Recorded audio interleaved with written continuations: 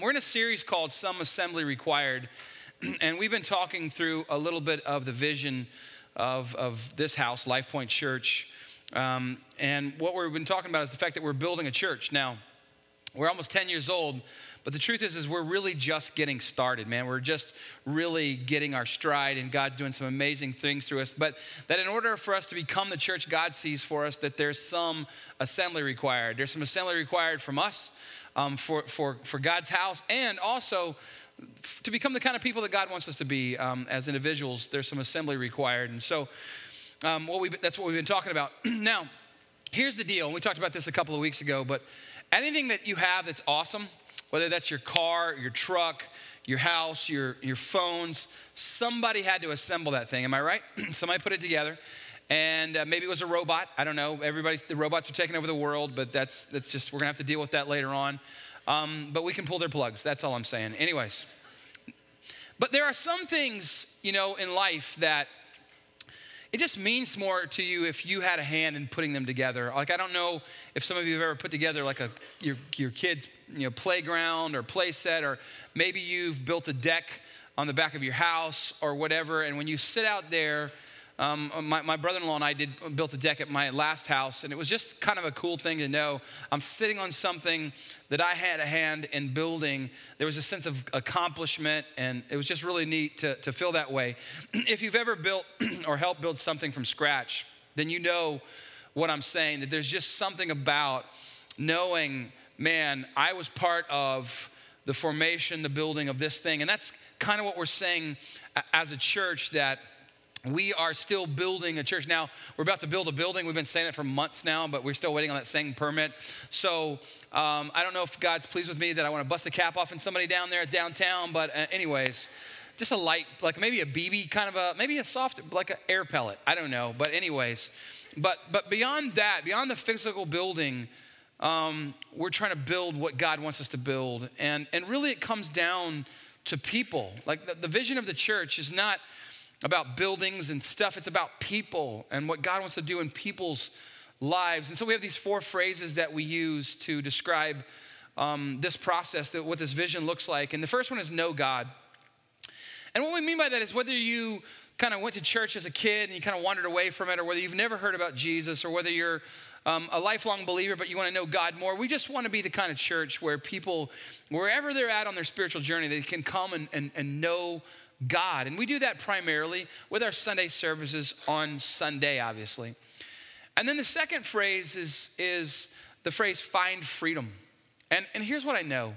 And this is based on my own life, my own journey, is that everybody is a little bit jacked up. Can I just get an amen from that? Like life has a way of putting on baggage on us, and there's hurts and there's habits and there's hang-ups. That's the language we use.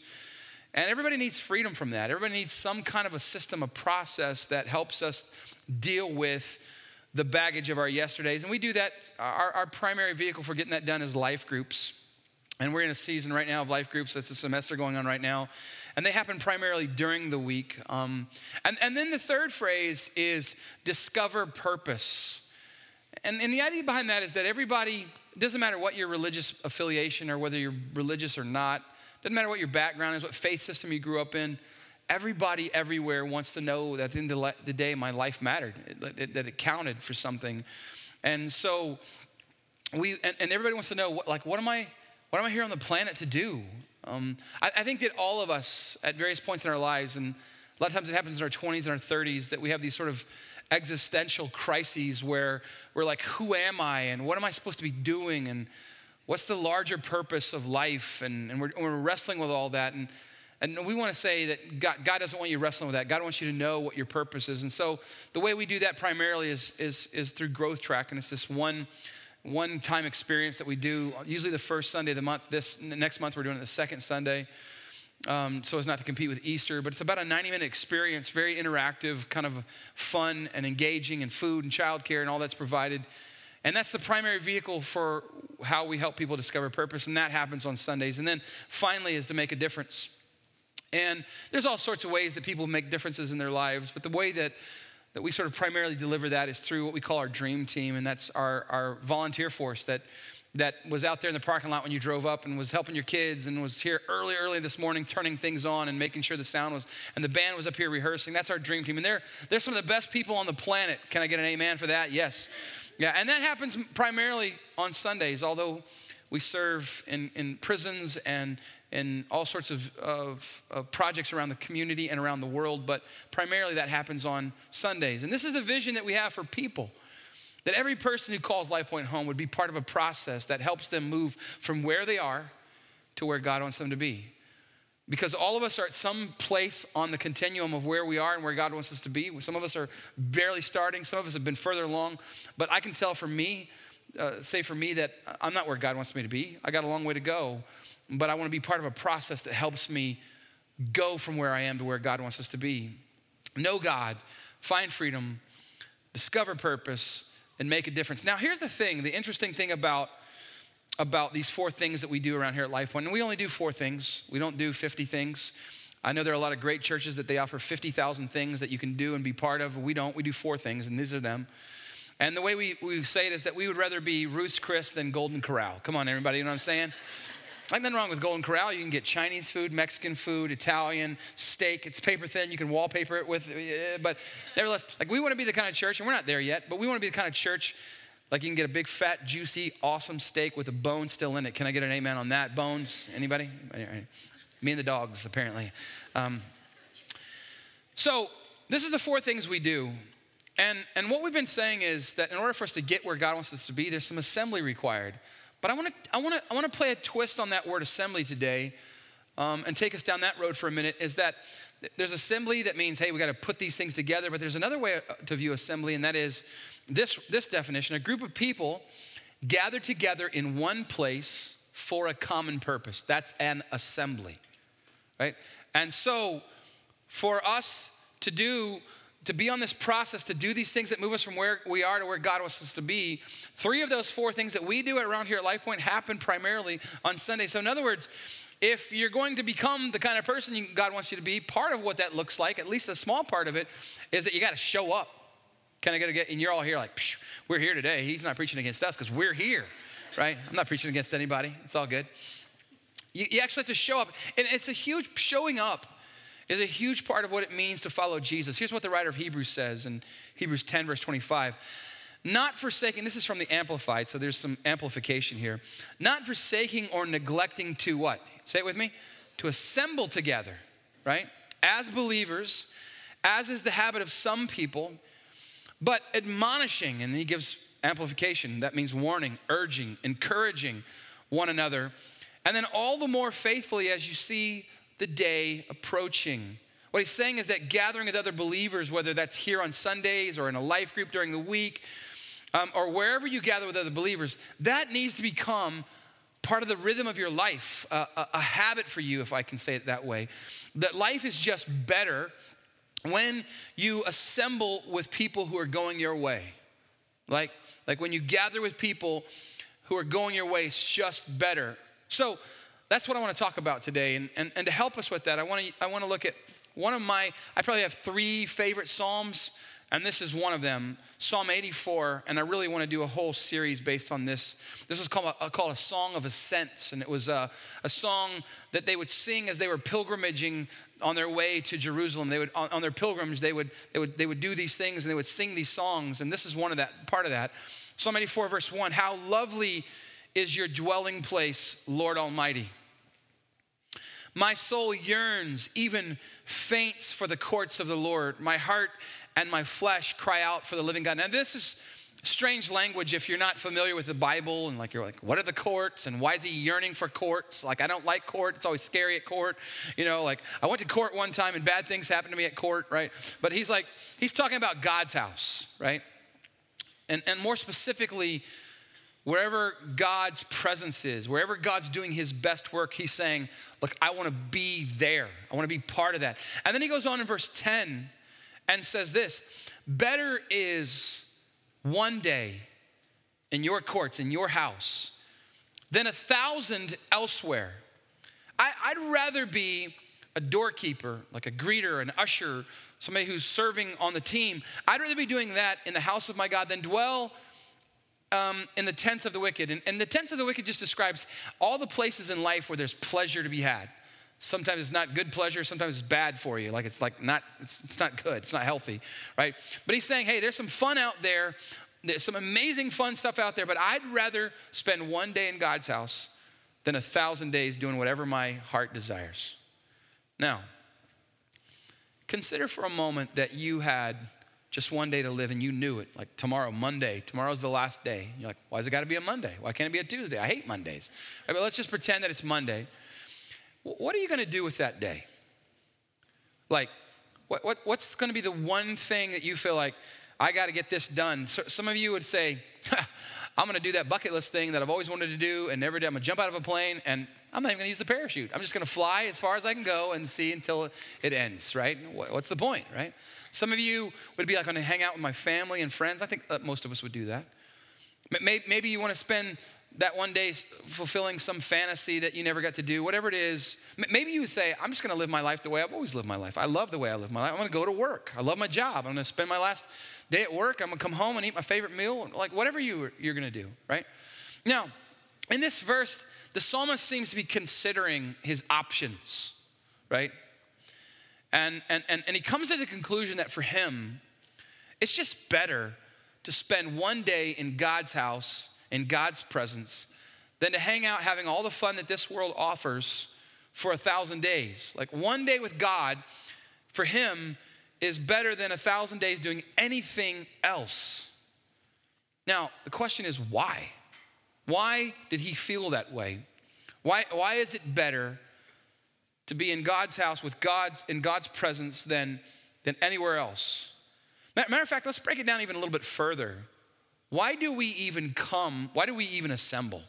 Like, why do we come to church? Like, maybe you've never even thought about that before. You're like, it's just what we do on Sundays, right? Why do I come in the first place? Is it because I have nothing else to do? Come on, somebody, right? Is it because that in the spring in San Antonio, there's nothing fun going on? Wrong. Come on, can I get a man? The river was green yesterday, right? Come on, that was fun. It's normally green, but it was even greener. You ever see those ads on TV for San Antonio and the Riverwalk looks really clear and you're like, lies, that's a lie. Doesn't look like that. It's not the Caribbean. It's just murky water going through our town. There's no telling what's in it. Dear God, don't fall in it, all right? Anyways, that's a whole other problem, right? Now, is it because there's nothing to watch on TV that you come? Like today's March Madness. That's something to watch. Now, all my teams have already lost, so it doesn't matter, but whatever, you know. Why do we come?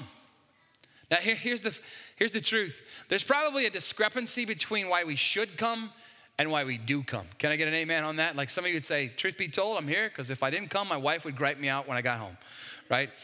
Or some of you, like my mom made me go when I was a kid. My mom made me go to church. There was no options. You had to go. And listen to me, kids, like I did not want to go to church when I was a kid, mostly because the church that I went to was not fun at all.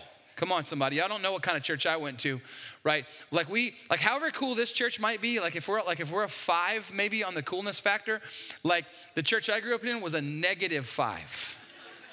Like we didn't have cool lights. We had chandeliers with cobwebs on them and dust, like huge golden candelabras. Y'all don't even know what a candelabra is, but we had these like 1,000 of these things. Like we didn't sing cool songs with a band. We had one lady on an organ and we sang out of books, like turn to page 47 now and we're gonna sing, Oh, the Blood of Jesus. And you know, you're flipping the pages and singing along with you. And man, I was just like, it's so bad, la, la, la, la, la. I don't even wanna hear it, man. That's what like the church I grew up in, we played movies at church, but not like we do here at the movies, like where we're playing like, I don't know, like Shrek or what, I don't know what we played. What did we play last time? What we played last time.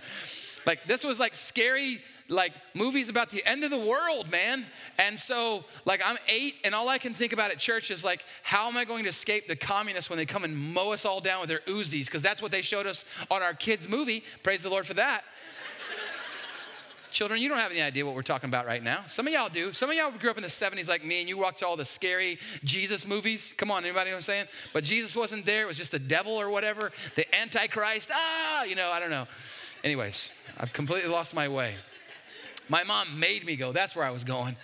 That's where I was going with it, right? But can I tell you something? I'm so glad she did now. right?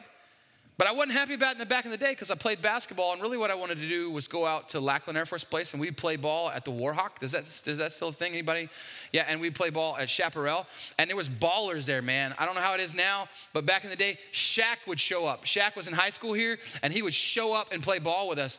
And the number one player, women's player in the whole country, Clarissa Davis, played at UT, Naismith Player of the Year 3 years in a row. She would play out there and play ball with us, and she called me Slim, and I liked that because I wasn't really slim, you know what I'm saying? But she, yo, Slim, get over there. I'm like, oh, okay, whatever you say, Clarissa Davis. You're famous and I'm not, you know. But I could ball her too, you know what I'm saying? Anyways, not really.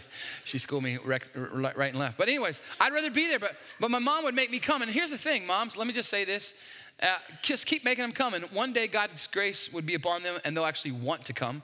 And until that day, we'll just keep jamming them with donuts and whatnot, just luring them in. That's not creepy or whatever, you know. Jamming it down their pie hole the whole time. Hey, here's a donut. Come to church.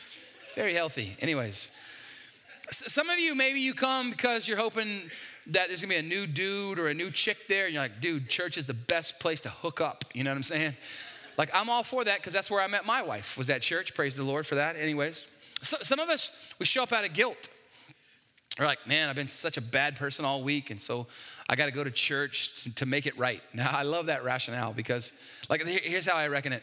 When I was back in college, I would play golf with this one guy, and he was perpetually the guy that was always on a diet, like always on a diet, but it didn't work. You know what I'm saying? You're like, dude, you need to change diets because, dude, it's just not working. And mostly because when we play golf, he would get like 4 sleeves of the king size Reese's peanut butter cups, and he would be just jamming them down the whole time, and then he would just be washing it down with a Diet Coke, like that's gonna wash away his sins.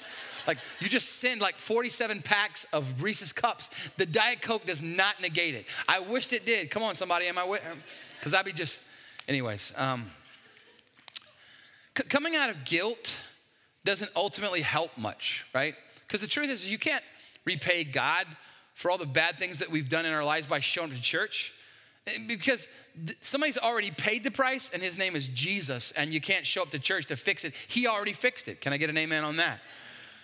But some of us come to church singing, I owe, so off to church I go, and maybe I won't fry in hell if I go to church. I don't know how it went. It was better in my head. But anyways.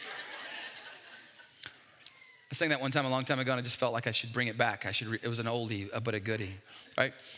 A lot of people come out of guilt or obligation. I get that. Not the best of reasons, but I get it. And then there are those who come and are like, I'm coming to learn something, man. I'm coming to get some new information. And I'd say, yeah, that's great, but except that you can Google anything you want to know. You can do online Bible college nowadays.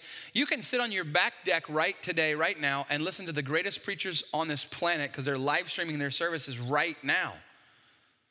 Like, so if it's not about guilt or about obligation or about information, well, what's it about? I just want to give you 4 things I think that it's about.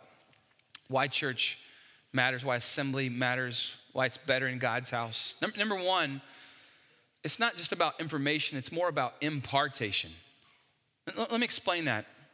I think there's something that happens when you're present that doesn't happen when you're not. Meaning, you can learn whatever you want from wherever you want, but there's something about being in God's presence that when the word of God gets preached and you're there, when the songs of praise get lifted and you feel whatever you feel when you hear those songs or when you're singing, that if you're looking for God and you're out seeking God in a service like the psalmist was, that something happens in you that can't happen in any other scenario. That impartation happens best, at the very least, when you show up.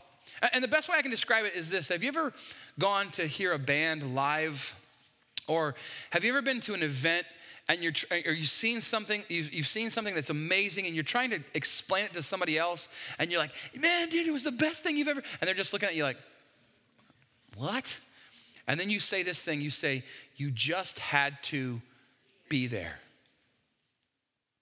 That there's something about being there that's different than watching it on TV. There's something that's different about feeling what you feel in that atmosphere that you can't feel on the deck, in the backyard. There's some impartation that's happening. That's why I love to come to church. That's why we hate it when people miss. When you miss, you can sometimes miss on a fresh opportunity for God to do something amazing in your life. Why is being in God's house better than any place else? Well, number two, we get to enjoy God's presence. Now look back at the verse 2 that we read a minute ago. My soul yearns, even faints for the courts of the Lord. My heart and my flesh cry out for the living God. Now that may sound strange to you, my yearning and enjoying God's presence. And like we don't often think of, I'm going to enjoy God. And that's because of the way that we view God. Some of us, we view God based on our religious experiences growing up. Like God is old. He's got a huge long white beard. He wears like a long white robe and he's ticked off and he's got a lightning bolt like loaded up, ready to zap somebody, right? And he doesn't understand the culture. Like he doesn't know, or he doesn't even have the iPhone 10 yet. You know what I'm saying?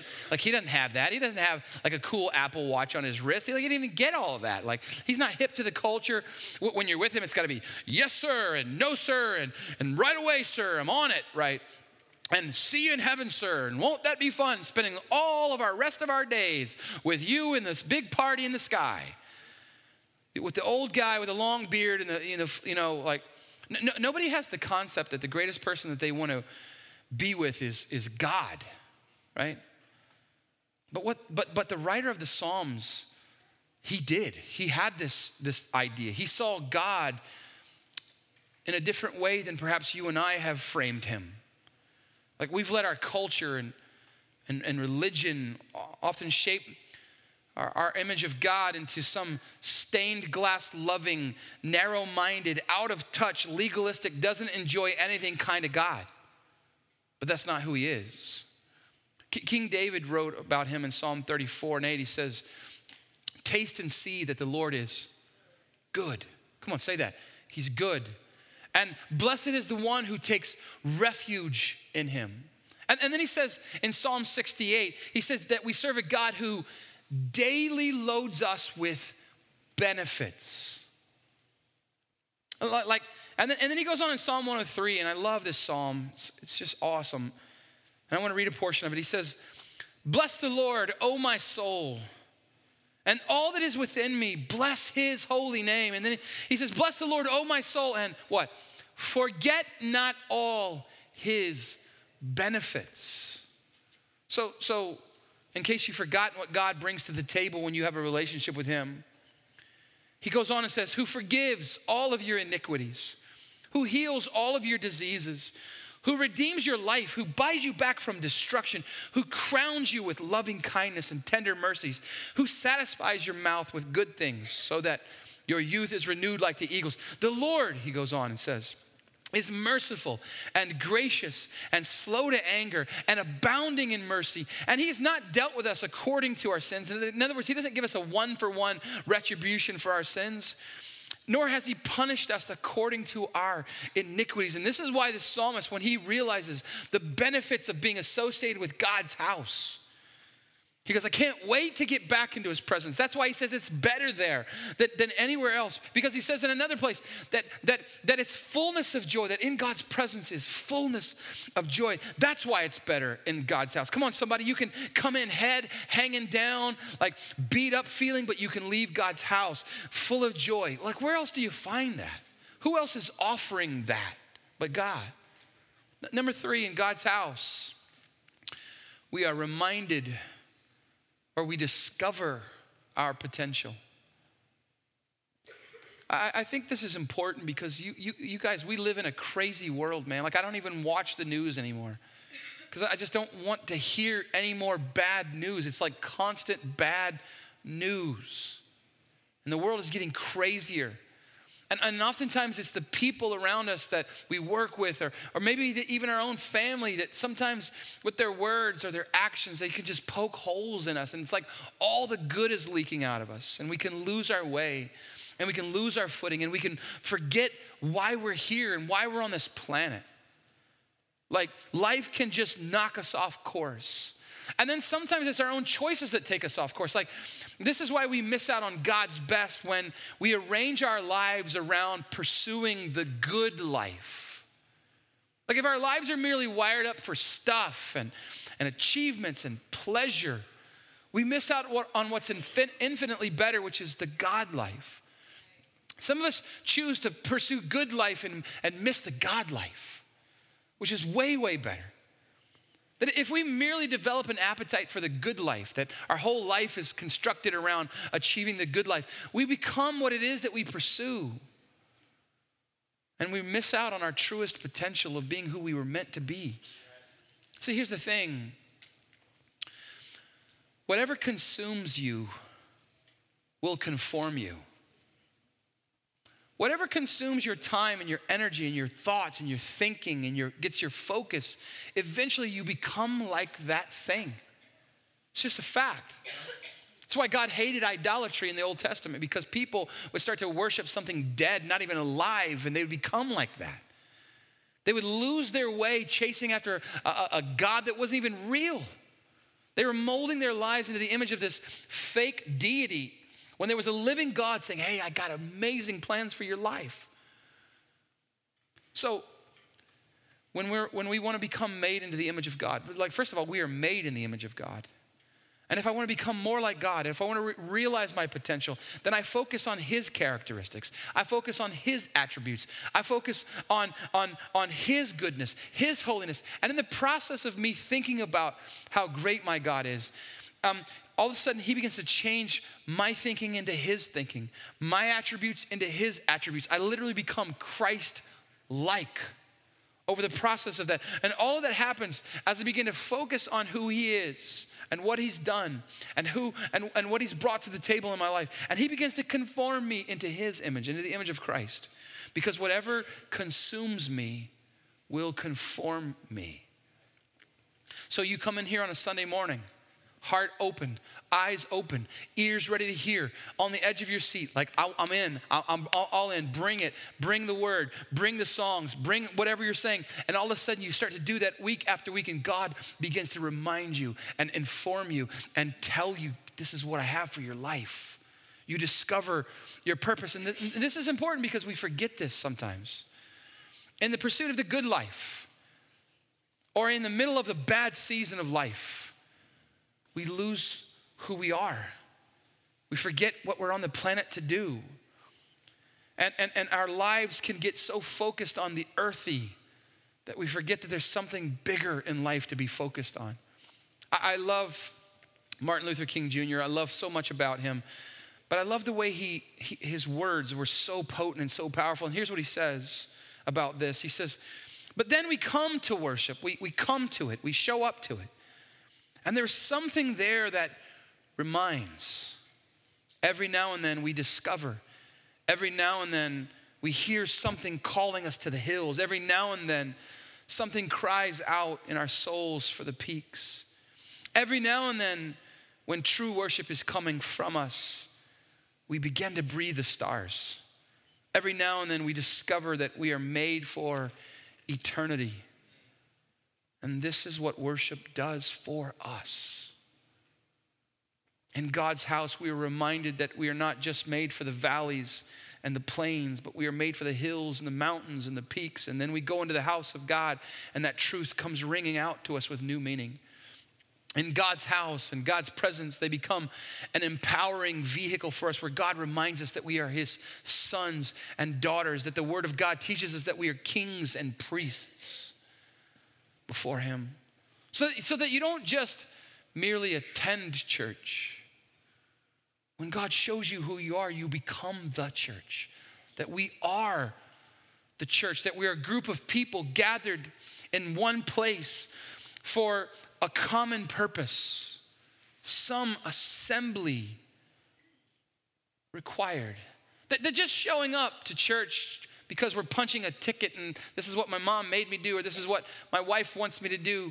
Like those are good, those are fine, but when we go beyond that to, I'm on the edge of my seat, God, what do you want to say to me today? We become the church so that our lives are lived out for Christ, demonstrating God's love by serving others and by sharing our faith with others. And that's very different from just consuming church on a row in a chair, where you can just easily do that on your back deck. Literally, you could just do that on your back deck. The reason that maybe you would come to church on a regular basis is that God shows you your potential. And so you're moved from being just a consumer of church to being a contributor to church. That you don't go just to be served, that you go to serve. There's something so satisfying about that. And then lastly, I'm done here, our problems. Why it's better to go to God's house, why we gather, why there's some assembly required is that our problems and the things that worry us get smaller in God's presence. I guarantee you that if you've been part of any church body where they were doing things well, that you've experienced this, that you've come in with fears or worry or anxiety or problems that seemed insurmountable, that they were literally dominating every thought that you had. Every time you slow down, this thing starts to spin cycle in your mind, and you come in and you give yourself over to worship, and then you discover how much smaller that problem seems. And let me tell you how this happens. This is in Psalm 34, where the psalmist says, can you say it with me? Can we say this together? Oh, magnify the Lord with me, and let us exalt his name together. You can't do that psalm on your own. You see that? Let us do this together. But the phrase I love there is to magnify the Lord with me. Let me tell you how you can walk in heavy, hurting, broken, confused, afraid, and leave out here different. And the word magnify means to enlarge. Like how do you do that? How do you make God bigger than he already is? You don't. Except that when you worship God and you magnify his name, he becomes bigger to you. You start to see him as he actually is. You ever look through a set of binoculars or maybe a telescope, and the whole point of them is that you take something far away, seemingly out of reach, and you bring it right close, right? You ever hunted, you've seen this. That's not a big enough deer, or that's a female, or whatever. Like you bring it close and it gets right up in your face. And then have you ever flipped one around and looked at it through the big part of the lens, right? Some of you are like, yeah, I look through glasses like that every week. They're so big I can see into the future, right? Anyways, I'm off course now. But have you ever done that? What does it do? It takes something. You could be right here in front of me, but you would look so far away. Worship does two things for us like this. Number one, it magnifies the Lord and it brings him close. He seems far away. It brings his presence and his spirit close. But at the same time, you know what it does? It's like flipping around the telescope. It makes the things that seem so big look much smaller from heaven's point of view. Worship gives us a new perspective, and he gets bigger in our eyes. And the stuff that seems so big in our faces right now becomes smaller in light of his glory. You magnify him, and everything else gets smaller, not as it compares to you, but your problems look small compared to him. You see, our problems don't go away. They'll still be waiting on us when we leave, but we have a new perspective. We get to see our stuff stacked up to God. We get to see our stuff from heaven's point of view. And in worship, God reminds me of who he is and who I am. I'll tell you this morning. I went out to that property where our office is and where we're getting ready to build, and I was just really frustrated again because there's no building going up, and we're still waiting on this crazy traffic analysis. It's insane that we're still waiting. And part of me just wants to go down there and teach a brother something with maybe an airsoft gun or like maybe a paintball gun. Like, hey, dude, hurry up, man. Is that wrong for saying that out loud? Okay, anyways. But I just was walking around the office just going, God, I worship you, and I know that you are fully in control of this situation, that I have no control, obviously, or we'd have been building this church 3 months ago when we should have started. But I give it to you because I know that you understand the end and the beginning, and you know exactly what you're doing. And as I begin to praise God and just worship him for doing what he's going to do, what I know he's going to do, I just realized how small of a thing it was that I was so freaked out about, that I was laying awake at night worrying about this crazy permit. Like I have no control over that. But it was weird how it shrunk as I began to worship God, as I began to magnify him, as I began to realize, oh yeah, I serve the God of the universe. I serve a God who says, I invite you to call me Father, who owns the cattle on 1,000 hills. Like, and it's hard for us because we're not cowboys or whatever, but like he owns all the money there is. Like he's got this thing. And it just began to grow smaller as he grew larger in my eyes. And that happened in worship. And worship is a kind of rocket fuel for the soul, man. It lifts, it empowers. Oh, let us magnify the Lord together. You know, Isaiah, the prophet, Old Testament prophet, in Isaiah 61, he has this prophecy predicting the coming of Jesus, who came as a baby, and he predicts all that 700 years prior to it actually happening. But there's this part in Isaiah chapter 3, I think it is, 51, where he is talking about the things that Jesus is going to come and do. And he says he's going to give sight to the blind, and he's going to unstop the deaf ears, and he's going to set the captives free. And he's doing all this amazing, messianic talk. But in verse 3, he says this crazy thing. He says, and he will bring a garment of praise for the spirit of heaviness. That in exchange for our heaviness, he's going to lay something lighter on us. That we come into this room oftentimes heavy by life and burdened down by the problems and the stresses and the relational difficulties and the financial difficulties and the career and the challenges with our kids. We come down burdened in, and he's like, hey, listen to me. If you'll trust me, if you'll worship me, I want to make an exchange with you. Garment of praise for the spirit of heaviness.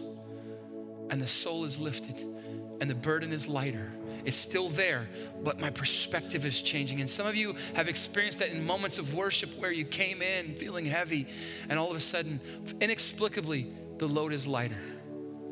And this is what God brings to the table, the power to stand up no matter what's going on around us. And he does that best in his house. A day with God is better because with Christ, you can have the forgiveness of sins. Amen, somebody? That your sins have been separated from you, the Bible says, as far as the east is from the west, that he never holds them against you again. And a day with God is better because you have the security of knowing that you are locked in the family of God. A day with God is better because you can have joy unspeakable. Your happiness is not based on the happenings around you, but you have a joy based on who God is and what he's done for you. A day with God is better because no matter what's going on in your life, you can have a peace. You can have a peace that makes no sense to the rest of the world. That's why the Bible calls it a peace that passes all understanding. And you can have that. A day with God is better because you have a divine calling and purpose in your life, that when you wake up in the morning, Psalm 139 says that God knows you before you were even born, that he knew you while you were in your mother's womb, that all of the days of your life were ordained and written in his book before even one of them came to be. That you can know that in God's house, that I have a unique calling and a unique purpose and a unique contribution to make in this life that makes my day better, knowing that I can have his power. That a day with God's power is better than any other kind of day, because that the same power that raised Christ Jesus from the dead lives in you, lives in me. A day with God is better because you have his provision. You have everything you need, Galatians says, to do life, to be all that God has for you. That all of life, that God has given you, everything you need for life and godliness. A day with God is indescribably better. It's better. It's better. One day with him in his house is better than 1,000 people places elsewhere. Amen, somebody? But there's some assembly required. Amen. Let me pray with you. Lord, thank you so much, God, for this day. Lord, for your goodness.